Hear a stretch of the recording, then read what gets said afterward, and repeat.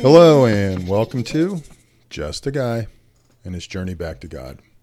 So today we're in John chapter 2, and before we start reading, let's go to God in prayer. Father, thank you for today, and thank you for your word. Thank you for building us up in your word each and every day. I'm grateful for the way you provide and the way you take care of us. And Lord, I just lift up this time. I pray, Holy Spirit, for you to guide us. I truly just submit to you and ask that you would speak through me what you want us to know.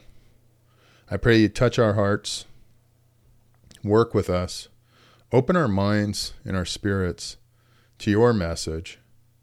I pray, Father, there would be nothing from me, but everything from you. I'm very grateful for this wonderful day, and I just thank you for the life you've given me. I pray that you would help us, take care of us, and help us to learn more about you so that we can love you with our whole being and love our neighbor as ourselves. It's in Jesus' name I pray. Amen. So let's just go ahead and jump right on in. It's a fairly short chapter.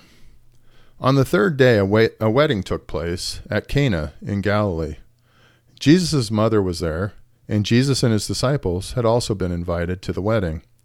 When the wine was gone, Jesus' mother said to him, "They have no more wine." "Woman, why do you involve me?"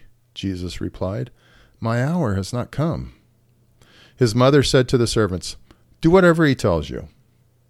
Nearby stood 6 stone water jars, the kind used by Jews for ceremonial washing, each holding from 20 to 30 gallons. Jesus said to the servants, "Fill the jars with water." So they filled them to the brim. Then he told them, "Now draw some out and take it to the master of the banquet." They did so, and the master of the banquet tasted the water that had been turned into wine. He did not realize where it had come from, though the servants who had drawn the water knew. Then he called the bridegroom aside and said, "Everyone brings out the choice wine first, and then the cheaper wine after the guests have had too much to drink. But you have saved the best for now." What Jesus did here in Cana of Galilee was the first of the signs through which he revealed his glory, and his disciples believed in him. After this, he went down to Capernaum with his mother and brothers and his disciples. There they stayed for a few days. Verse 13. When it was almost time for the Jewish Passover, Jesus went up to Jerusalem. In the temple courts, he found people selling cattle, sheep, and doves, and others sitting at tables exchanging money. So he made a whip of cords and drove all from the temple courts, both sheep and cattle. He scattered the coins of the money changers and overturned their tables. To those who sold doves, he said, "Get these out of here. Stop turning my Father's house into a market." His disciples remembered that it is written, "Zeal for your house will consume me." The Jews then responded to him, "What sign can you show us to prove your authority to do all this?" Jesus answered them, "Destroy this temple, and I will raise it again in 3 days." They replied, "It has taken 46 years to build this temple, and you are going to raise it in 3 days?" But the temple he had spoken of was his body.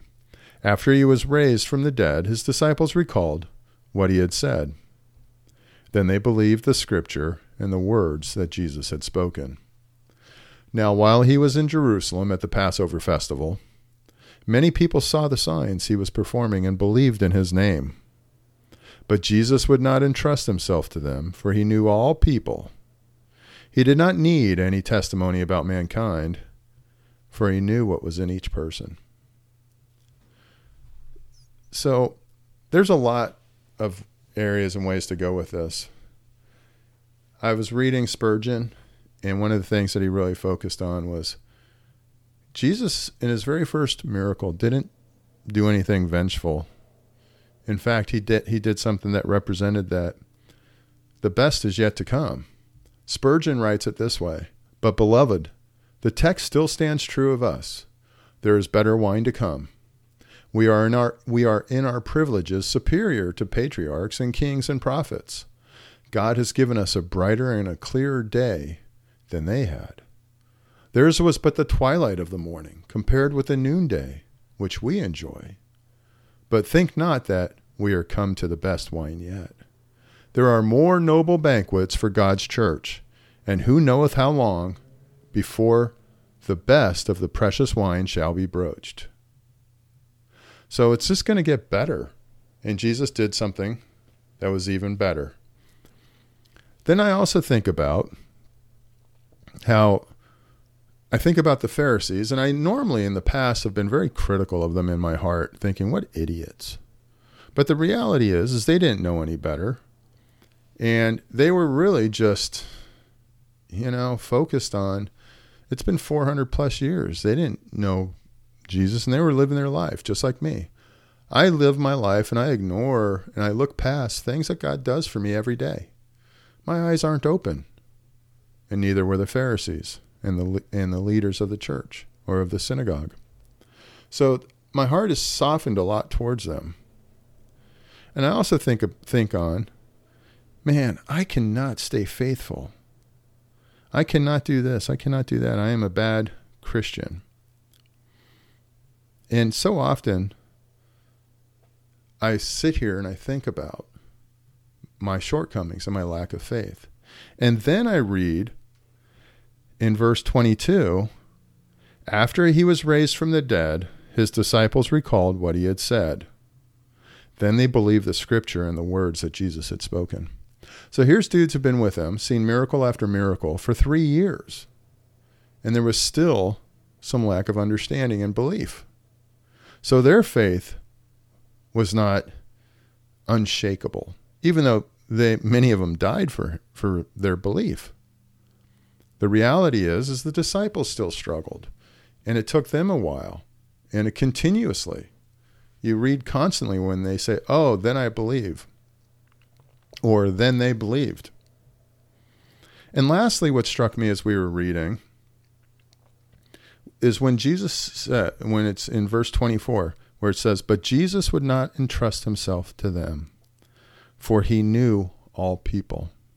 He did not need any testimony about mankind, for he knew what was in each person. If you think back in chapter 1, well, he created the world. He created everything, including us. And he knows us. He knows what's inside each person. And despite that, Jesus still willingly came to this earth, became a person, lived a sinless life, and was the sacrifice, the atonement for us, for me. The guy whose faith is not always steady, the guy who swears too much and doesn't walk with God as much as and as well and as strong as he should. Doesn't love God with all of his being, because I know tomorrow I should love him more. But instead, despite that, despite him knowing all of my failures, he still came to earth and died for me. He died for you. And he would do it again if it was required, but thankfully it's not. So I'm so grateful that he opens my heart and my mind to the fact that he loves me. And he knows me and still loves me. So with that, let's go back to God in prayer. Lord, I don't know what to say at times. Why you love me, I don't know. But you do. You died for me. And your spirit dwells in me. And I'm grateful for that. And I pray, Father, that you would help me to live a spirit-filled life, to allow you to shine forth through me more effectively than I do now. I pray that I would do your will, speak your words, that others would see me and my actions and think of you. I thank you for the many opportunities that you've put in my life. And I lift up my family to you. I pray for my kids. I pray for my ex-wife, and I just pray for my nation, Lord. I pray that you would watch over all of them and that you would help me to be a good dad, a good ex, and a good citizen.